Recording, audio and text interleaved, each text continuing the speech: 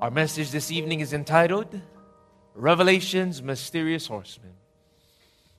Through these symbols of the apocalypse, we're going to find the answer to the question, why, if there's only one God, are there so many different denominations?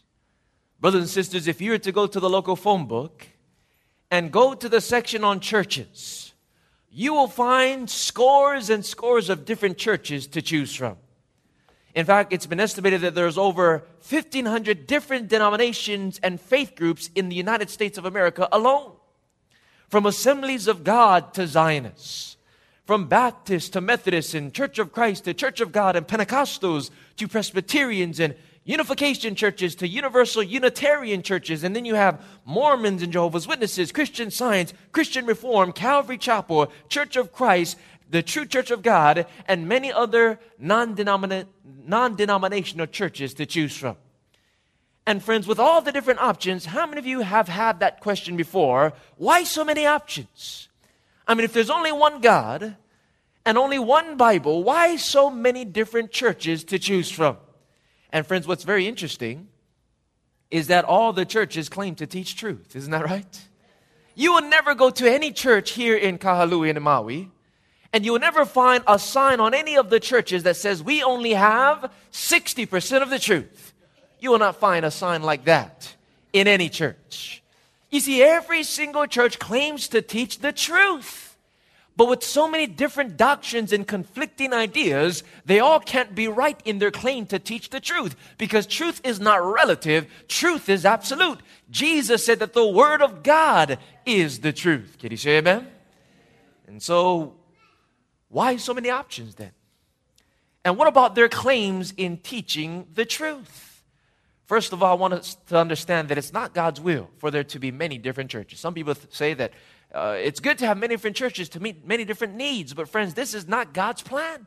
In fact, notice what Jesus said in the book of John chapter 17 and verse 21. Jesus was praying to the Father in Gethsemane, and he said, he shared the desire of his heart. And notice the desire of Jesus for his people, that they may all be many. Is that what it says? How many? That they may all be one. As you, Father, are in me and I in you, that they also may be one in us, that the world may believe that you sent me. Here we find Jesus praying for the oneness and the unity of his church, his people on earth. It's not his will for us to be fragmented and scattered into many different churches and denominations. God wants us to be unified, the same unity that Jesus has with his Father. He desires that unity amongst the church, amongst the people of God. And the Bible tells us that the oneness of the people of God is going to be evidence to the world that Jesus Christ is truly the sent of God. And the fact that there's so many atheists, agnostics, and infidels in our world today is because the church of God is not one. We're scattered and fragmented into many different denominations. No wonder why there's so many unbelievers. Because as the world looks upon the fighting that is taking place amongst the denominations, they think to themselves, their God must not be real if they can't get along. You see, brothers and sisters, God desires for there to be one body, one church, unified in a perfect unity. Unity, as the Son has unity with God the Father. But question, how or what does this unity look like specifically? In other words, in what way is Jesus seeking to unify his people, his church on earth? Notice what the Bible tells us in the book of John chapter 4 and verse 23. In this passage, Jesus describes what a true worshiper of God looks like. Notice what it says in John 4:23. But the hour is coming and now is when the true worshipers, what kind of worshipers? Now friends, stop right there. If there are true worshipers, that implies that there also has to be false worshipers. People who worship God in vain, like what Jesus said. And friends, if I'm going to worship the Lord, I don't want to be a false worshiper. I want to be a true worshiper. Can you say amen? Friends, I want the real deal. How about you? And so what constitutes a true worshiper of God? It continues. When the true worshipers will worship the Father in what two ways? In spirit and in truth. For the Father is seeking such to worship him.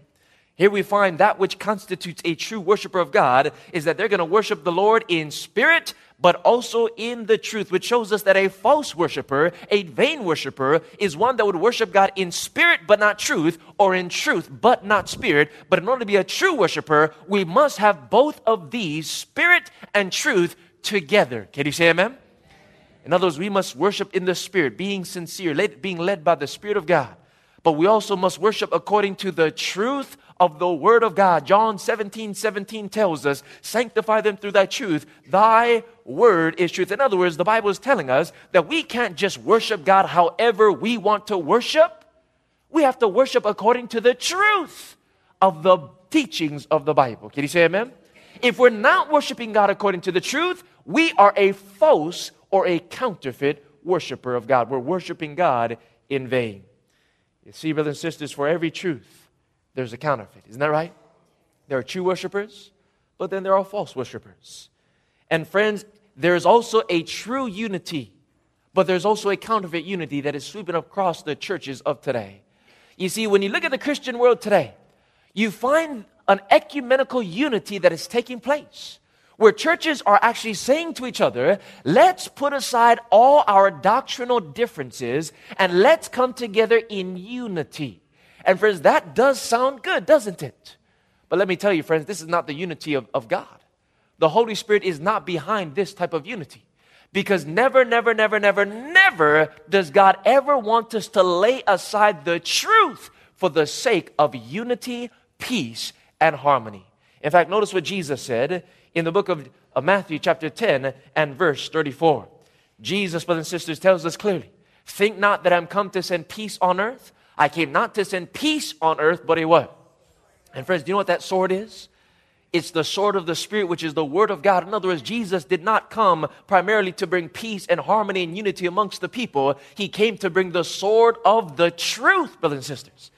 Never does He want us to lay aside or to compromise or to water down the truth for the sake of getting along with everyone. You see, the truth of God's Word sometimes divides.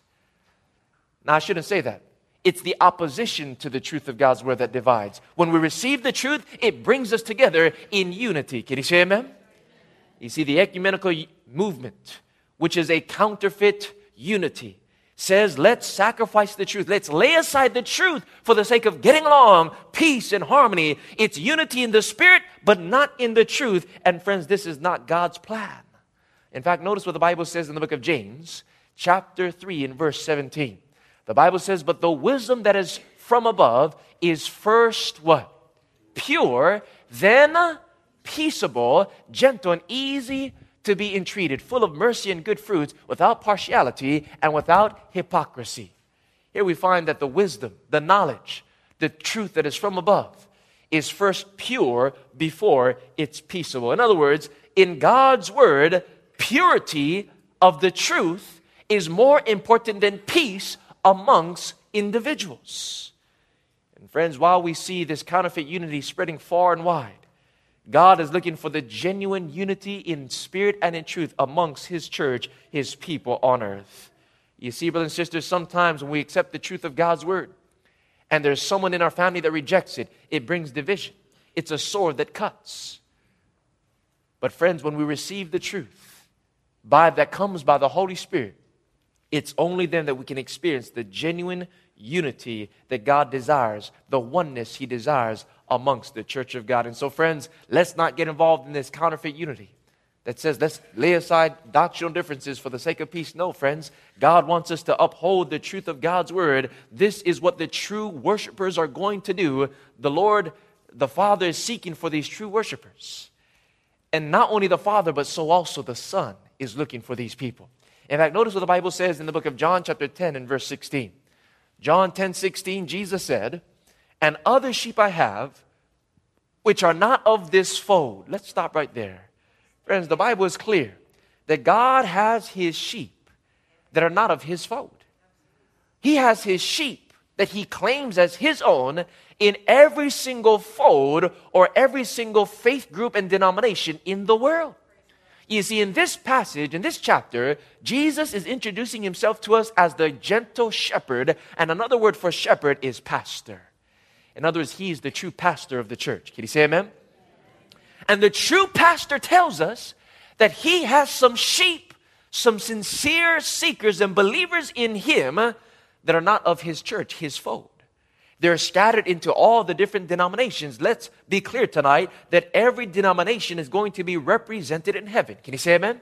God has his people in the Catholic Church, in the Baptist Church, in the Methodist Church, in the Presbyterian churches, and other non-denominational churches. We find as we go to these places the sheep of God. And friends, the sheep are those who are living up to all the light they know. They're sincere and they're following the shepherd the best they know how. Jesus said, I have them in all the churches, in all the different folds. But here's the question. Is it God's will for his sheep to be scattered in the different churches? The rest of the verse says, notice, and other sheep I have which are not of this fold, them also I must bring, and they will hear my voice. And there will be how many flocks? One flock. And friends, listen, the same way there's only one true shepherd, one true pastor. According to the words of this pastor, there is only one true flock, one true body, one true church. God has his sheep in all the churches, but he wants to bring them together in unity, not just in spirit, but unity in the spirit and in the truth. He's calling his people, his sheep, to join this one fold. And friends, the reason for this is because not every fold, not every church, not every path, not every gate leads to the pearly gates of heaven. Notice what Jesus said in Matthew chapter 7, verse 13 and 14. Please write it down. Jesus said, enter by the narrow gate. For wide is the gate and broad is the way that leads to destruction, and there are many who go in by it. Because narrow is the gate and difficult is the way which leads to life, and there are how many? Few there be that find it. Here Jesus tells us that not every path leads to heaven, folks. Jesus said there's one way to heaven. It's the narrow gate. It's the difficult way. The Bible tells us that the broad and easy way is the way of the majority, but this way leads to destruction. And it's the narrow road, the narrow gate that leads to everlasting life. And Jesus said that few there be that find it. Do you know why? Because there are few people who are really seeking for the truth in our day and age. You see, the majority of people, the majority in the Christian world, they want a religion that is convenient, that is easy, that makes them feel good about themselves. But friends, true religion is not about convenience. It's about conversion. Can you say amen? But majority wants a convenient religion that meets their needs. In fact, Paul, the apostle, prophesied that this time would come within the Christian world. Notice what he said in 2 Timothy chapter 4, verses 3 and 4. The Bible tells us that the time will come when they will not endure what kind of doctrine? Sound doctrine.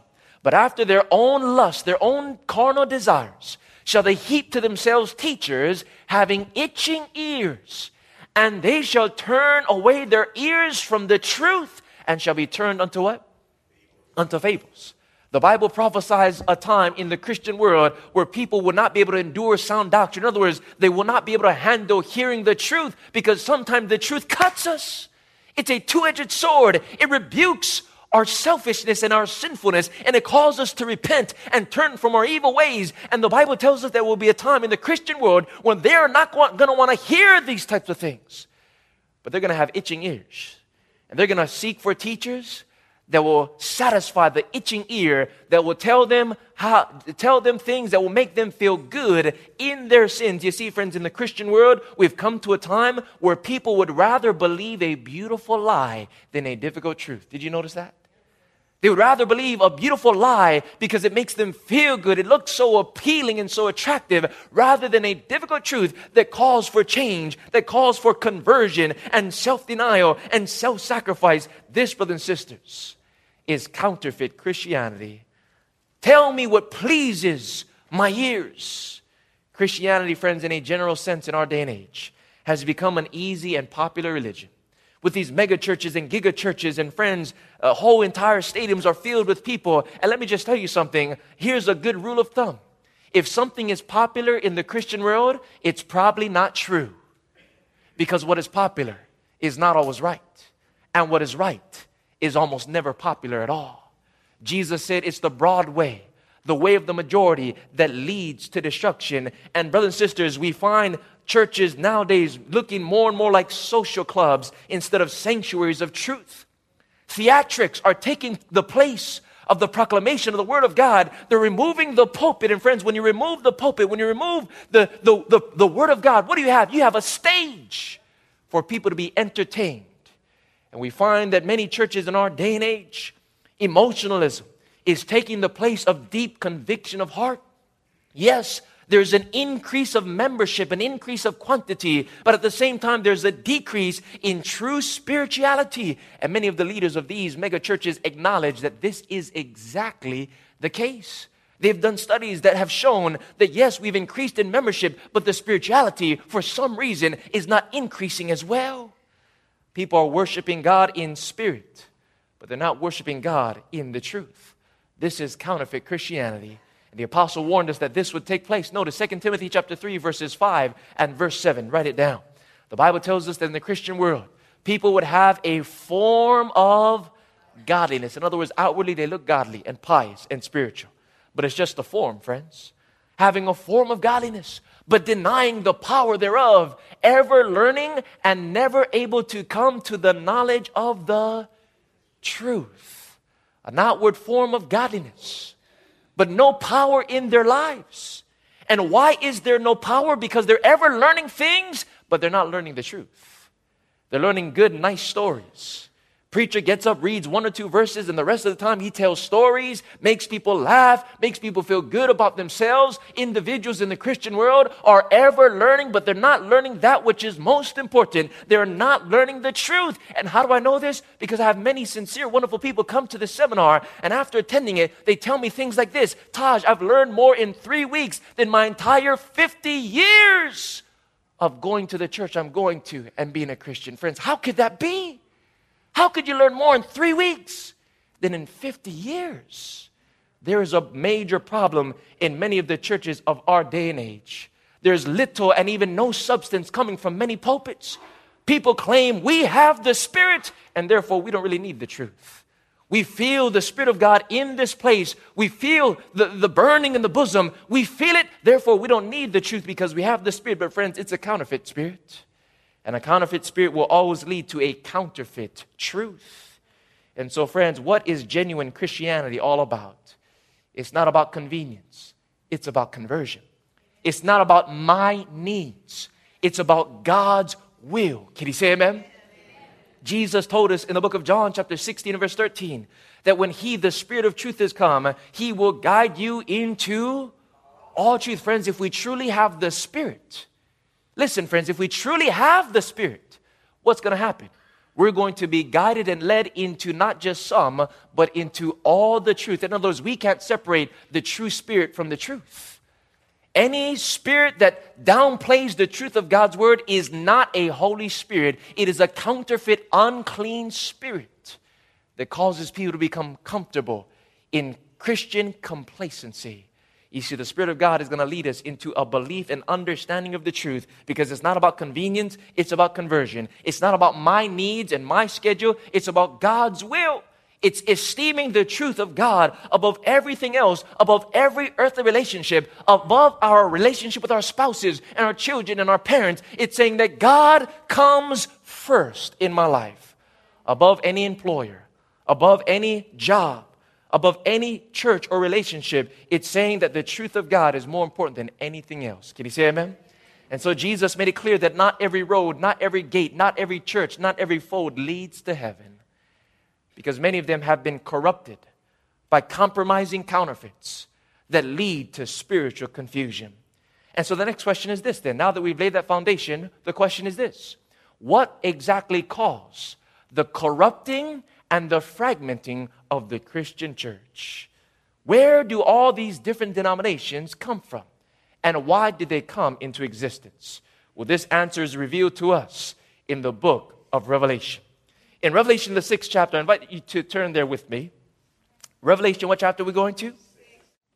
We find the history of the Christian church from the 1st to the 21st century. Friends, tonight we're going to talk about church history in connection with Bible prophecy, where all the different churches came from. And in the 6th chapter of Revelation, we find the first 4 seals, which describes 4 mysterious horsemen galloping across the sky. And through the symbols of the horsemen, God reveals the history and future of the Christian church from the 1st to the 21st century, and how they began as one in a very pure state, but then how they became corrupted, and then after that fragmented into thousands of different denominations. And then after we trace the history of the church, we're going to see that at the end of time, Jesus, the true pastor, the gentle shepherd, is seeking to gather all of his sheep, his sincere people, from all the different folds and churches and denominations into the one true fold to unify us in spirit and in truth. You see, brothers and sisters, these 4 horsemen represent God's church in 4 different ages in history. How do we know? Because the Bible tells us so. Notice what the Bible tells us in Isaiah chapter 63, verse 13 and 14. Notice what the horse is a symbol of in the Bible. Isaiah 63, verse 13 and 14, the Bible says, that led them through the deep as an horse in the wilderness, that they should not stumble. So didst thou lead thy people to make thyself a glorious name.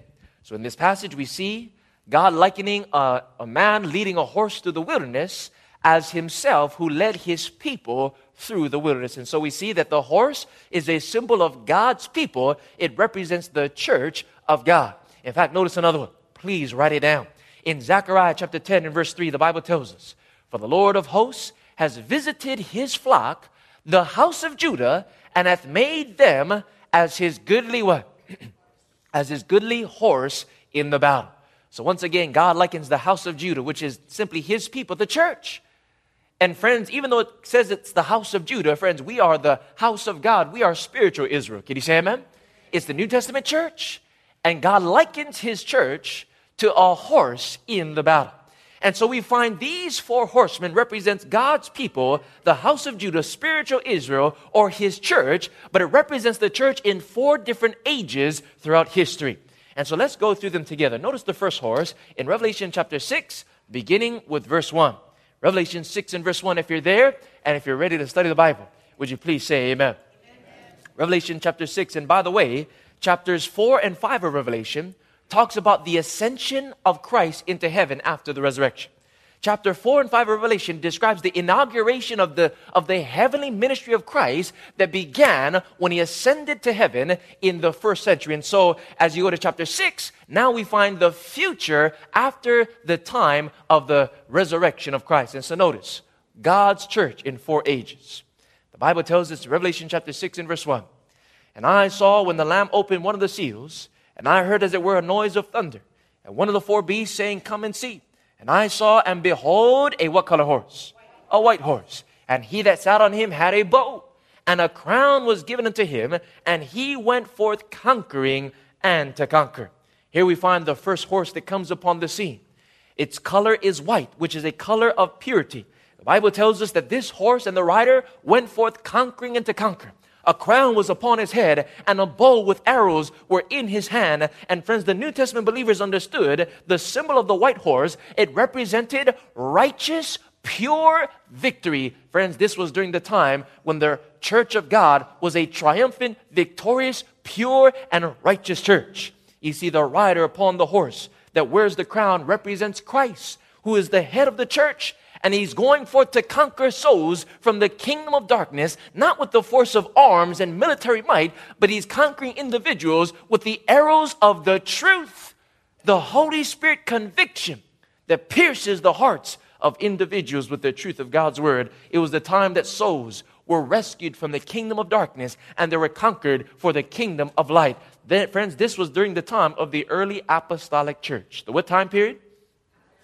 The early apostolic church. The time that multitudes were conquered by the gospel of Jesus Christ, the arrows of truth. And by the way, friends, we find parallel imagery of God's pure church, the early apostolic church, in Revelation chapter 12. We're going to study this more in detail tomorrow evening. But in the 12th chapter of Revelation, we find the early apostolic church also clothed in pure white garments. And so we find that it's a symbol of purity. And the reason why they are white, they are pure, is because they received their doctrines directly from the lips of Christ, untainted and uncorrupted by human error and tradition. You see, both the woman and the white horse represents the time of the early apostolic church when the Christian faith was a powerful and a pure conquering faith. Once again, it was pure because they received it directly from Jesus. And friends, when the church has a pure and true message, you can be sure that God is going to bless that church. Can you say amen? He's going to bless that church with Holy Spirit power to conquer the kingdom of darkness and to rescue souls from the kingdom of light, rescue souls from the kingdom of darkness and to bring them into the kingdom of light. You see, now God can bless them. They are safe for Him to bless with the Holy Spirit power. And this, brothers and sisters, is what empowered the evangelism of the early apostolic church. Notice how they're described in Acts chapter 5 and verse 14. The Bible tells us that believers were increasingly added to the Lord, multitudes both of men and of women. On the day of Pentecost, 3,000 souls were baptized in a day. The church was triumphing over the kingdom of darkness. And brothers and sisters, the reason why is because they had a pure message. So God was able to bless them. They were safe to bless. You see, God is not going to bless a church that has a false message. Can you say amen? When the church has a pure message, it's then that conversions, true conversions, are going to take place. Not emotionalism, not just an increase of membership, but an increase of spirituality. And this is what happened, brothers and sisters. In fact, I want you to notice the motto of the early apostolic church. Those early apostles said in Acts 5:29, they said, we ought to obey God rather than man. In other words, they were not concerned with peace and harmony with the other religious leaders of the day. They esteemed the truth of God's word and obedience to God above the laws and the wills and the desires of other people. And friends, this was the time of the early apostolic church, and it lasted from around 31 to about 100 AD. Now, friends, mind you, this is not a time prophecy, so these are approximate dates. When we look in history, you find that during these time periods, the church was triumphing, and it fits the characteristics. From the time of the resurrection of Christ to about 100 AD, the Christian faith was a pure, conquering faith. And friends, Satan tried his best to destroy the church of God. Satan had to do something, and he had to do it fast. And so now we find the next prophetic picture of the horse comes upon the scene. And now the color is no longer white, but it's red, which is the color of blood. Notice what the Bible says now in verse 4. And there went out another horse that was what color? That was red. And power was given to him that sat thereon to take peace from the earth, and that they should kill one another. And there was given unto him a great sword. Here we find a rough rider in red. The color of purity changes to the color of bloody persecution. This is what it represents. I want you to notice what the Bible says in 2 Timothy chapter 3 and verse 12. The Bible tells us, whoever lives godly in Christ Jesus shall suffer what? And that's exactly what was taking place with the white horse period. The church was living godly in Christ Jesus. And friends, when we have a pure faith and are living godly and doing the right thing and following the Lord, we will excite the wrath of the dragon.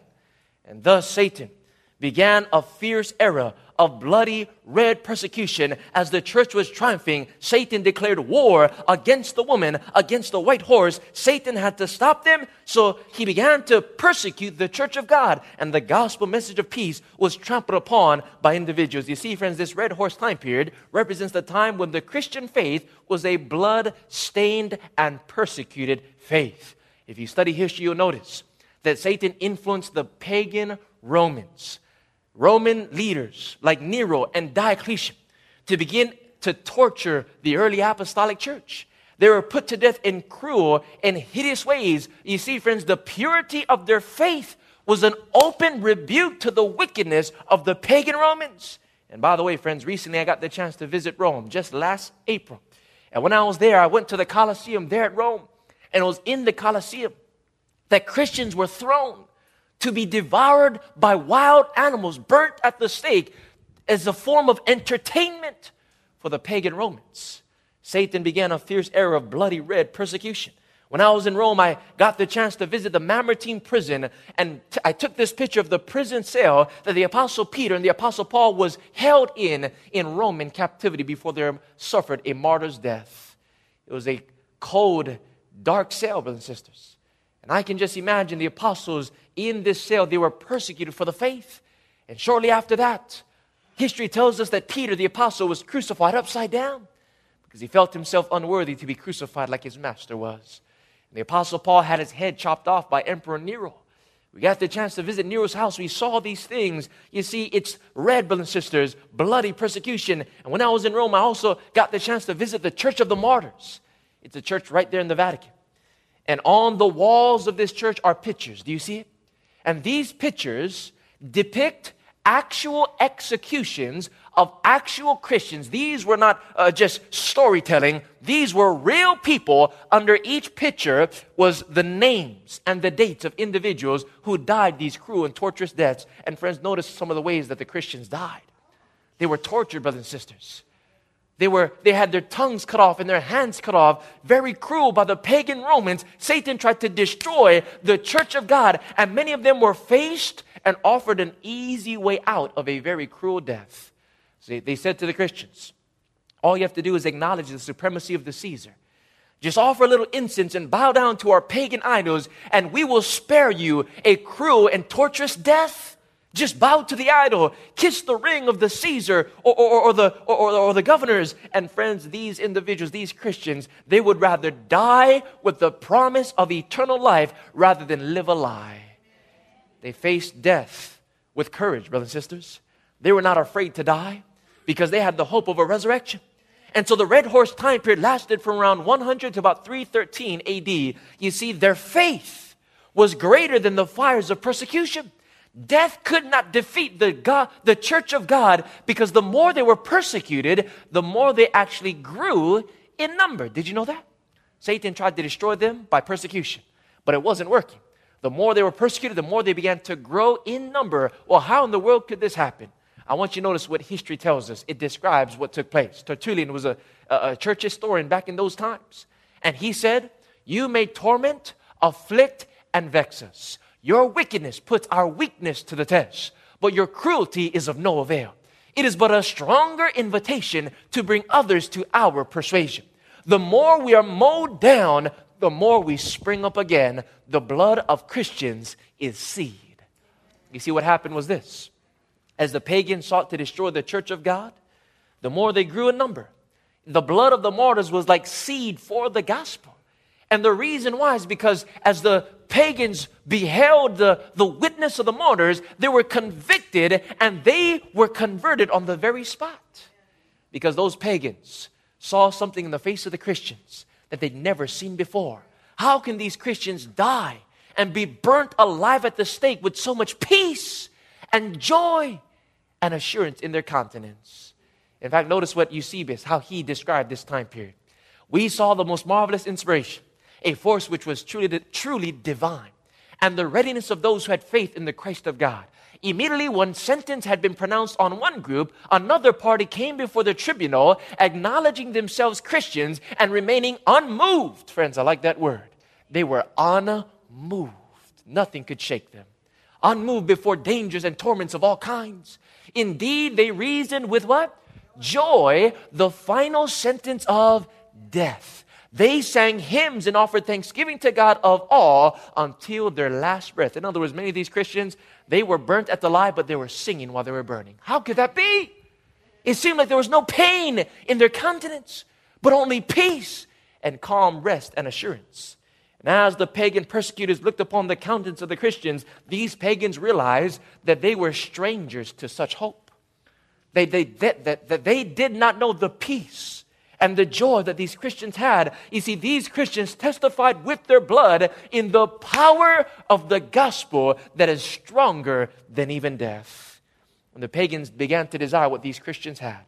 And so as one would die for the faith, 10 would spring up and say, "I want what that Christian had. I now want to accept the peace of Jesus." And so the more they were mowed down, the more they grew in number. And by the way, brothers and sisters, if you want to win your loved ones to Jesus, follow that example. Live like a Christian. Let individuals, let your family members and your friends and your neighbors and your co-workers see the peace of Jesus in your life, even in the midst of trial and tribulation and conflict and financial difficulties and being diagnosed with diseases. Let them see that you have peace and calm assurance.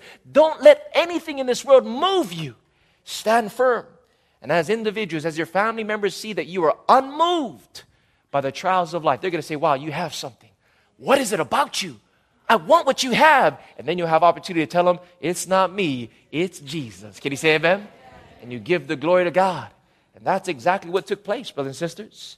And by the way, persecution kept the church pure from compromise. Because those who joined the church, they realized that by doing so, they could very easily lose their lives. And so it was serious conversions, serious commitments that were taking place. And Satan saw that persecution could not destroy the church of God. The more they were persecuted, the more they grew. And so what Satan had to do, he had to change his strategy. Because God's people died with the blessed hope burning in their hearts. So persecution wasn't working. So he changed his strategy. And basically this is what the devil said. If I can't beat them outwardly, then I will join them. If you can't beat them, join them, right? If I can't beat them outwardly, then I will join them and I will corrupt them from the inside out. And this is where the next horse comes upon the scene. Notice with me now in verse 5, Revelation 6, verse 5. The Bible tells us, and when he had opened the third seal, I heard the third beast say, come and see. And I beheld, and lo, what color horse? A black horse. And he that sat on him had a pair of balances, some scales in his hand. And I heard the voice in the midst of the four beasts say, a measure of wheat for a penny, and 3 measures of barley for a penny, and see thou hurt not the oil and the wine. Here we find a bargaining rider in black. And friends, as you notice what he's offering, he has a pair of balances, scales in his hand. And if you calculate what he's offering for what he's asking for, he's asking for too much for too little in return. You see, the black horse time period represents the time when compromise and corruption crept within the church. In fact, I want you to notice what the Bible tells us in the book of Proverbs. Proverbs chapter 11 and verse 1. The Bible says that a false or a deceitful balance is what? Abomination to the Lord. But a just weight is his delight. You see, the balance, the scales that he has in his hand is a false balance.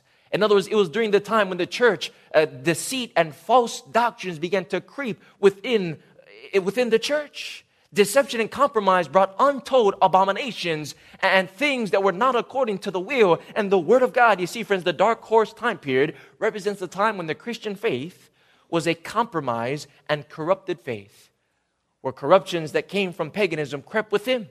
Satan changed his strategy and he infiltrated the church, bringing a false light, a false balance. It's the time that paganism entered into the church and corrupted it from the inside out. And friends, we find that there was also a famine during this time period. The writer is asking for too much, for too little in return. It represents a time of famine, the famine of God's food, the word of God, as the church began to take advantage of the weakness of the people. And friends, this black horse time period is a fit description of the beginning of the medieval church, the church that began around the Dark Ages. And by the way, friends, the Apostle Paul prophesied that corruption would creep within. Notice what he said in 2 Thessalonians chapter 2 and verse 3. The Bible tells us, but that day will not come unless the what? Falling away comes first, and the man of sin be revealed. You see that expression, the falling away. In the Greek, it's the expression, the great apostasy. In other words, the apostle is saying that a great apostasy would take place within the church as the man of sin, the Antichrist, would now come within the temple of God, sitting in the New Testament church, corrupting it from the inside out. Well, how would apostasy take hold in the church? Notice in Acts chapter 20, verse 29 and 30, the apostle wrote, for I know this, that after my departing, stop right there. The Apostle Paul lived in what color horse time period? What color horse time period did the Apostle Paul live? In the white horse, right? And he's saying, after my departing, in other words, after the white horse time period, shall grievous wolves enter in among you, not sparing the flock. In other words, wolves will begin to devour the sheep. What color horse time period does that sound like? That sounds like red, doesn't it? Where wolves will come in to persecute the flock of God. But then after that, notice, also of your own selves shall men arise, speaking what kind of things?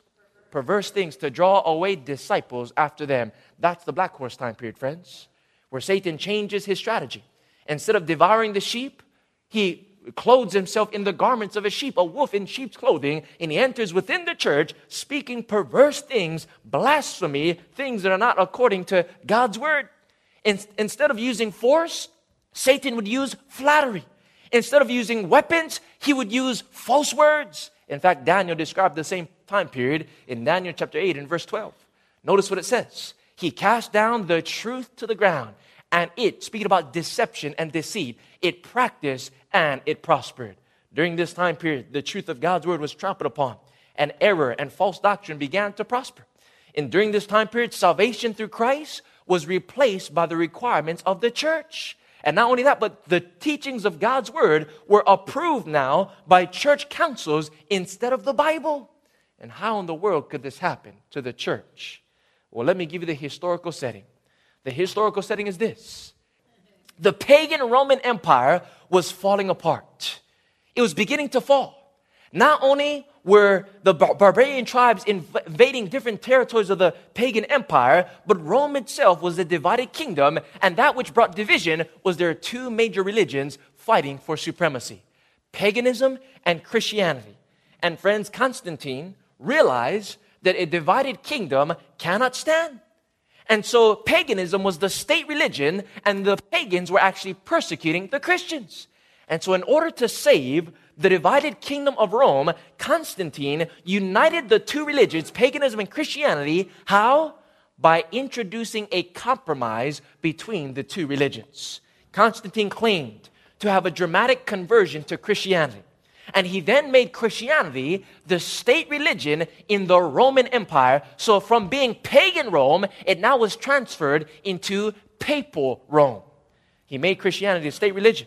But friends, he was not truly converted. This was strictly a political move in order to save the divided empire of Rome. You see, Constantine was not converted. He was still a pagan at heart. And in joining the Christian church, he did not renounce paganism. He simply brought it right into the church. In fact, notice what history tells us. It describes this time period. In the interval between the days of the apostles and the conversion of Constantine, rites and ceremonies of which neither Paul nor Peter ever heard crept silently into use, and then claimed the ranks of what? Of divine institutions. You see, many of the Christians at Rome accepted the compromise because they were tired of being persecuted. They said to the pagans, okay, you're going to become Christians? Wonderful, wonderful, you can come right on in. And with them came pagan doctrines and practices. And the mindset was this: how can we as Christians make Christianity more comfortable for the pagan converts? And so what did they do? They did exactly what many churches are doing today. They lowered the standard of truth. They watered down the message of the gospel for the sake of having a larger membership. Friends, this is a terrible thing, because what it did, it corrupted the Christian church. In fact, notice what happened. The development of Christian doctrine. On page 372, another historical reference, it says, we are told by Eusebius, who is a church historian, that Constantine, in order to recommend the new religion, the what religion? And what new religion was he recommending to the heathen? Christianity, right? He was saying, we all need to become Christians now. And so in order to recommend the new religion to the heathen, he transferred into what? Into Christianity, all the outward ornaments to which they, the pagans, had been accustomed in their own religion. In other words, they lowered the standard of the truth for the sake of more membership. They said, let's just allow them to bring the world and worldly practices within the church so that they can be more comfortable. You see, it doesn't really matter. As long as they're Christians, as long as they take the name of Christ, it's all right. They can live however they want to live, as long as they profess faith in Christ as their master. Friends, many churches are making the exact same mistake, and that's why many Christian churches today, they're worshiping God in spirit but not in truth. It is a counterfeit worship, friends. They worship God but in vain. What were some of these outward ornaments or symbols of paganism that entered into the church? I want you to notice. The primary ornament of paganism are images of the sun god. Notice what it says in history. Constantine's coins bore on the one side the letters of the name of Christ, and on the other the figure of who? Of the sun god, as if he could not dare to relinquish the patronage of the bright luminary. You see, friends, the sun god was the primary god in paganism and pagan worship.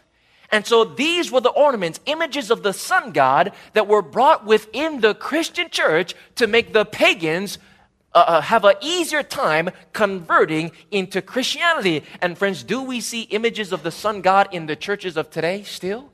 Absolutely, yes. Let me share with you a few examples of this. And by the way, friends, in sharing these examples, we're not standing in judgment on anyone's personal relationship with God. Can you say amen?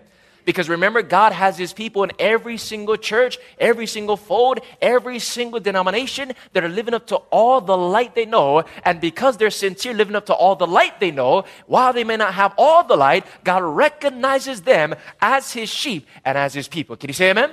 So we're not judging anyone's heart, but friends, we can judge the fruits. Can you say amen? Jesus said, you shall know them by their... We can't judge the root, the motives, but we can look upon the fruit to tell whether it's good or it's bad.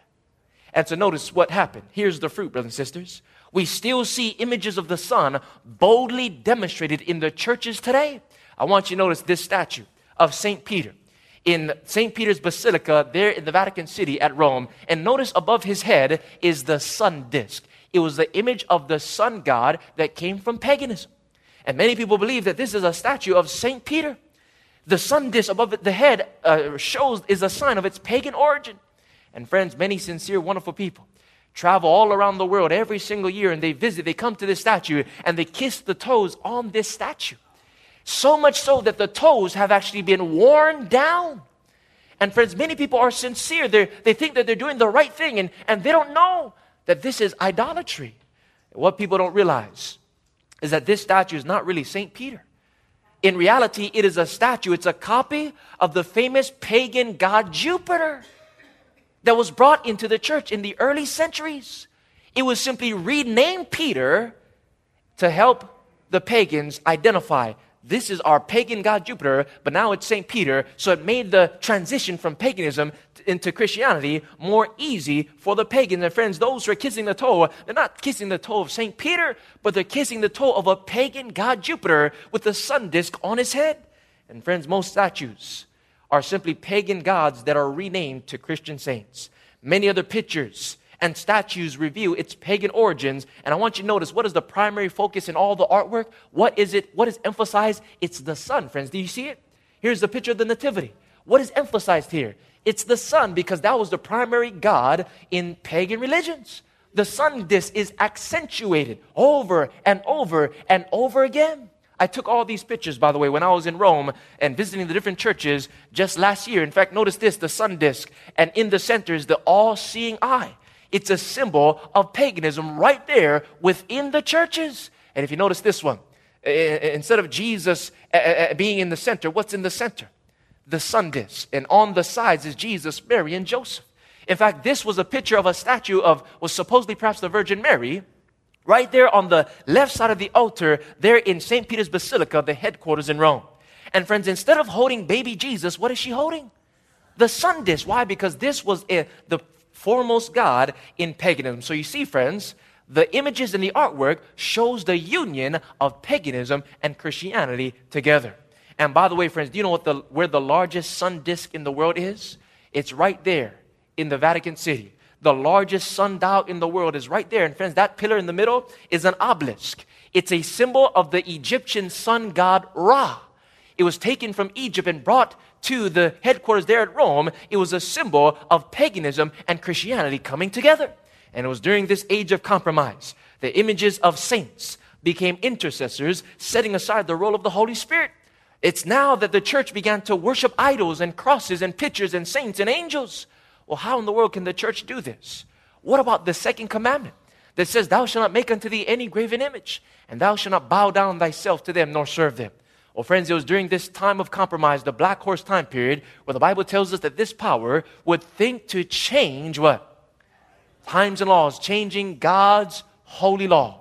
And friends, if you read the catechism, the second commandment is completely gone. It's deleted. That's the only way they could rationalize the bringing in of idols and praying to statues. And in order to still have 10 commandments, as I shared with you before, they split the 10th commandment into two. Commandment 9 says, thou shalt not covet thy neighbor's wife. Commandment 10, thou shalt not covet thy neighbor's goods, changing God's times and laws. It was also during this time period where compromise and the pagans' day of the sun, Sunday, replaced the biblical Sabbath. You see, the pagans worshiped on the first day of the week. And so to help them transition to Christianity, they said, okay, we're going to continue to worship on the first day of the week, but now instead of worshiping the sun god on the first day of the week, we will worship Jesus in honor of the resurrection. Friends, Sunday worship comes from paganism. In fact, notice what history says. The retention of the old pagan name of Dia Solis for Sunday is in a great measure owing to the union of what?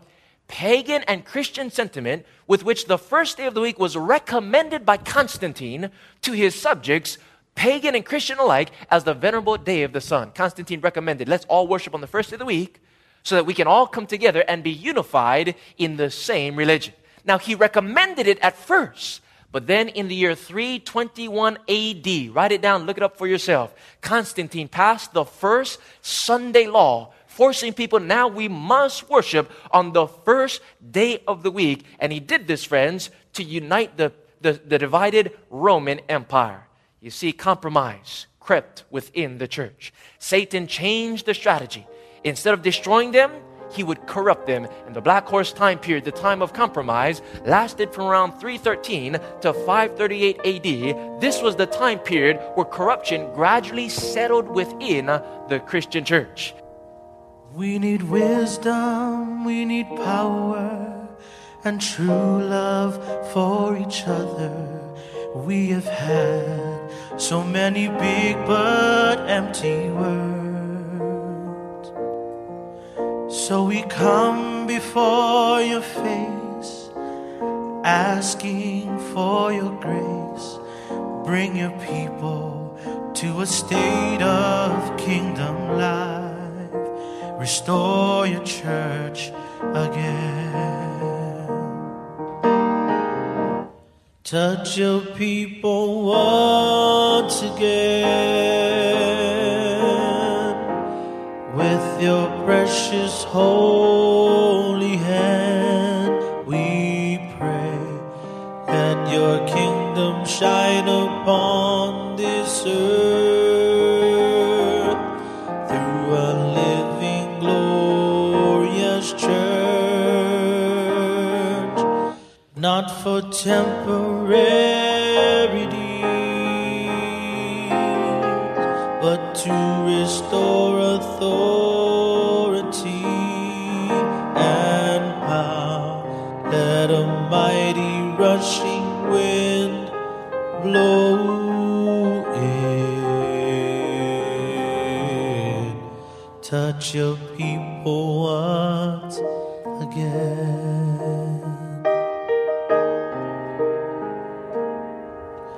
Lord, you see your tired servants and the broken, wounded soldiers. Oh, how much we need your precious healing hand.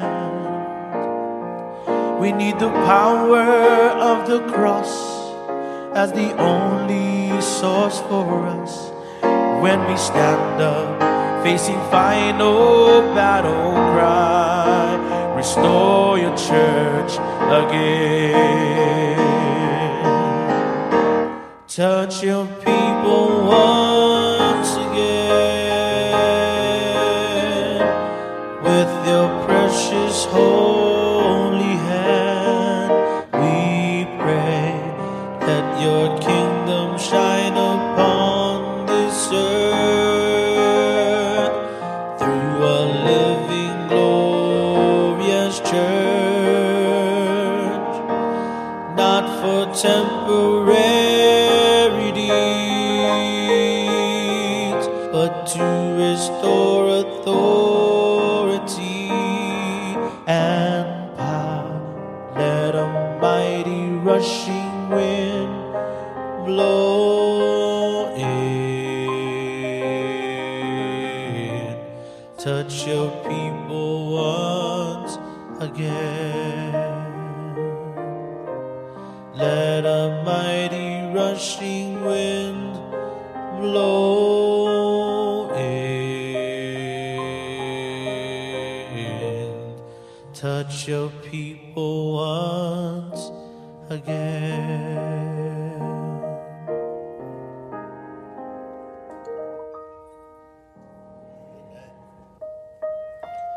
Amen. Amen. Let us bow our heads for prayer. Father in heaven, we thank you so much that you're an intimate God. You love us and you're interested in us. And Lord, we thank you that by your gentle touch, we receive revival, restoration, and redemption. And so, Lord, our prayer tonight is that you would truly touch your people once again. That you'd lift us, lift our minds from the cheap and shallow things of this world, that we might see your plan and your will for us. And help us to understand, Lord, how you're trying to bring us together, and how in these last days you are restoring all truth to your people, to your glorious living church on earth. We thank you, Lord, that you've promised by your Spirit to lead us and guide us not just into some truth, but into all truth.